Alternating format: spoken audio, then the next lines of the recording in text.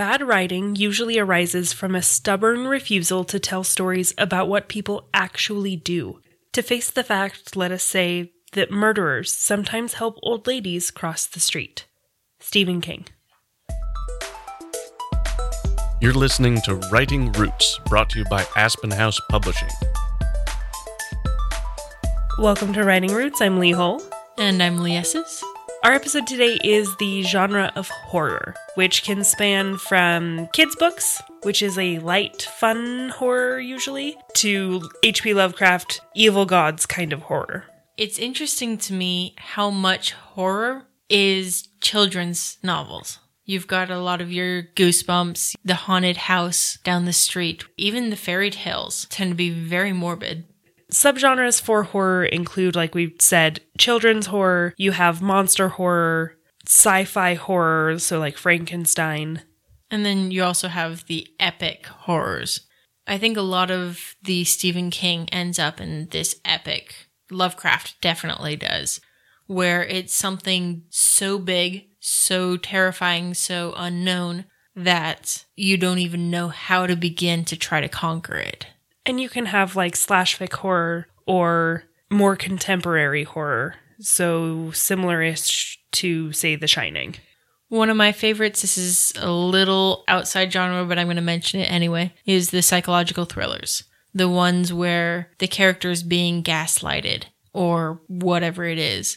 Those stories where you're afraid of yourself are a very interesting way to try to tell a story. Some of the most famous authors in horror include, of course, the king of horror, Stephen King. We all kind of give him the crown on that one. You also have more classic monster-esque horror of H.P. Lovecraft and Mary Shelley, one of the first sci-fi horror authors. There's also Bram Stoker, Dracula. And then Neil Gaiman is very well known for his children's horror. Especially, I think, the story of Coraline.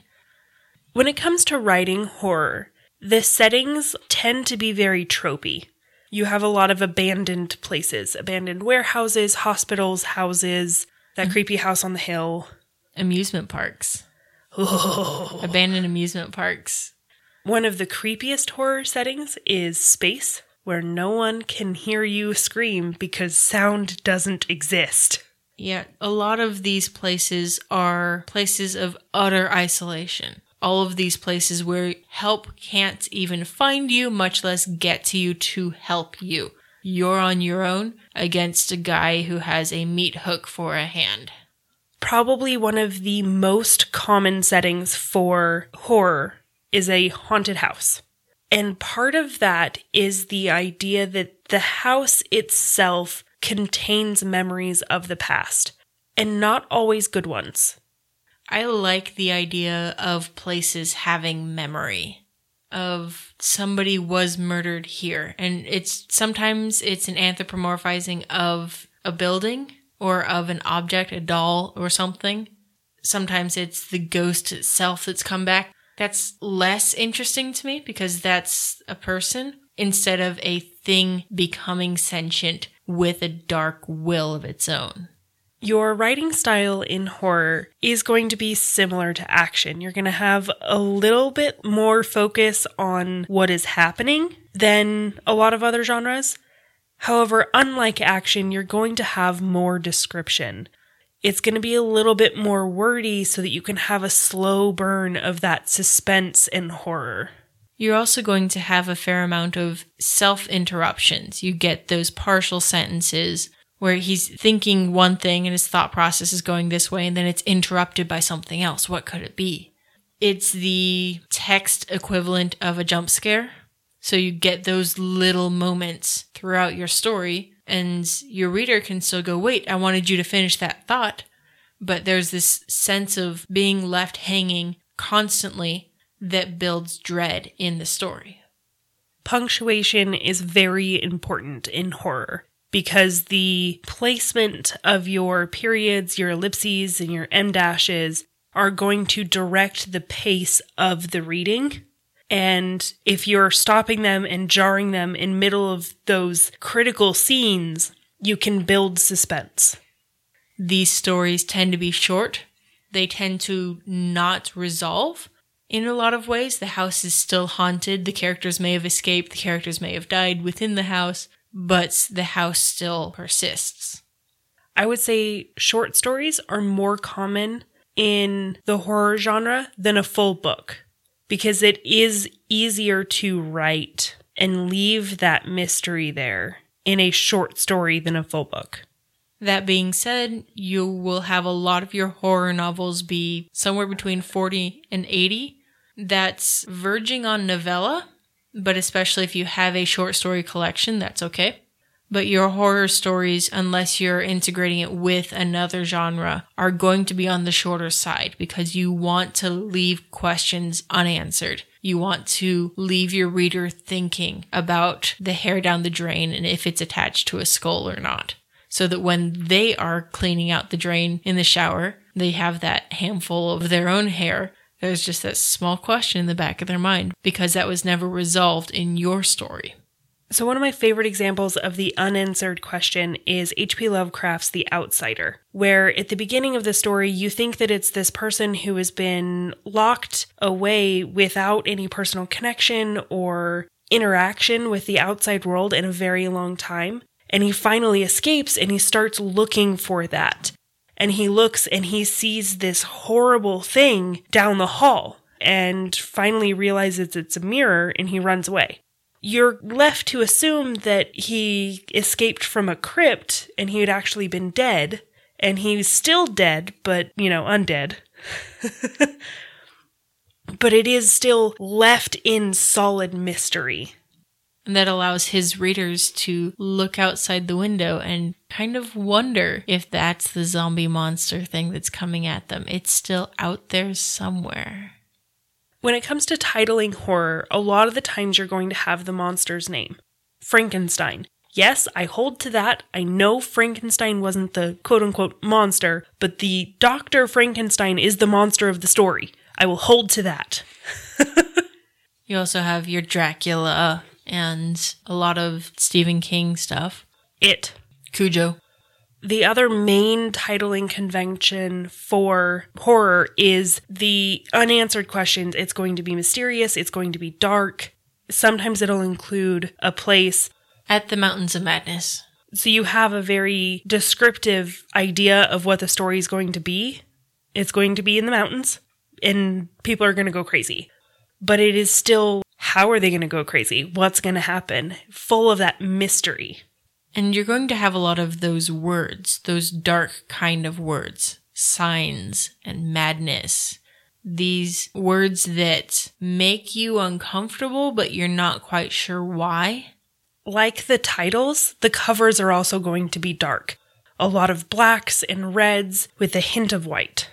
Therefore, you're going to end up with a lot of weapons, a lot of gore, and oftentimes I see a fair amount of clip art. Something that's like a silhouette. You aren't seeing the whole picture. You're just seeing enough to get a flavor. Your fonts are going to be your display fonts. So dripping blood, something that looks like a tear, stylized fonts. Tropes with horror are very character-based. You have a lot of tropes surrounding the innocent being evil. Or at least recognizing evil that the normal people can't. I think one of the creepiest threads online is parents telling what their kids have told them.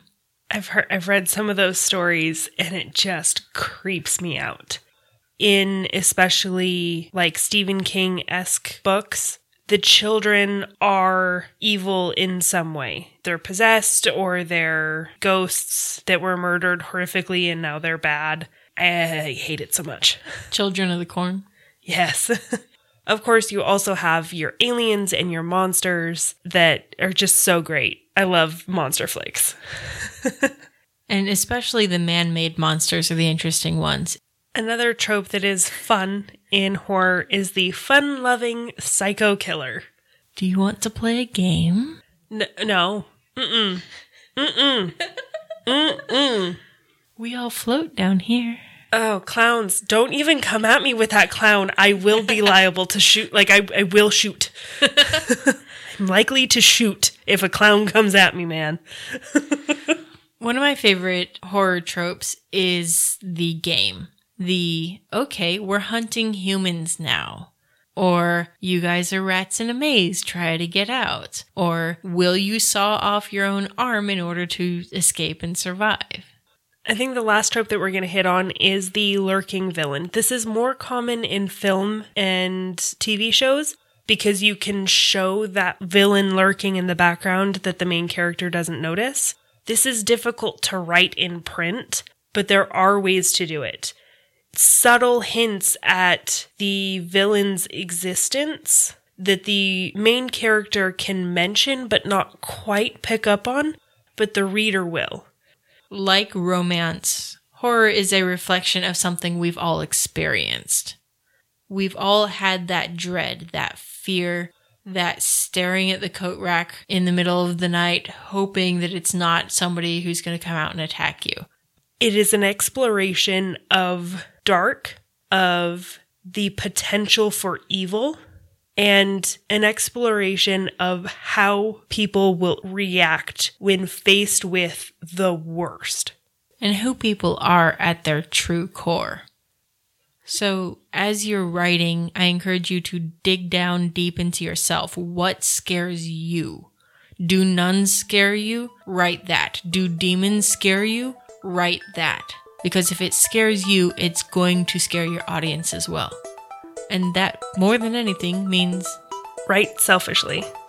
If you have a question or comment for our hosts or a topic you'd like us to cover, send us an email at writingroots@aspenhousepublishing.com or find us on Facebook by searching for Aspen House Publishing.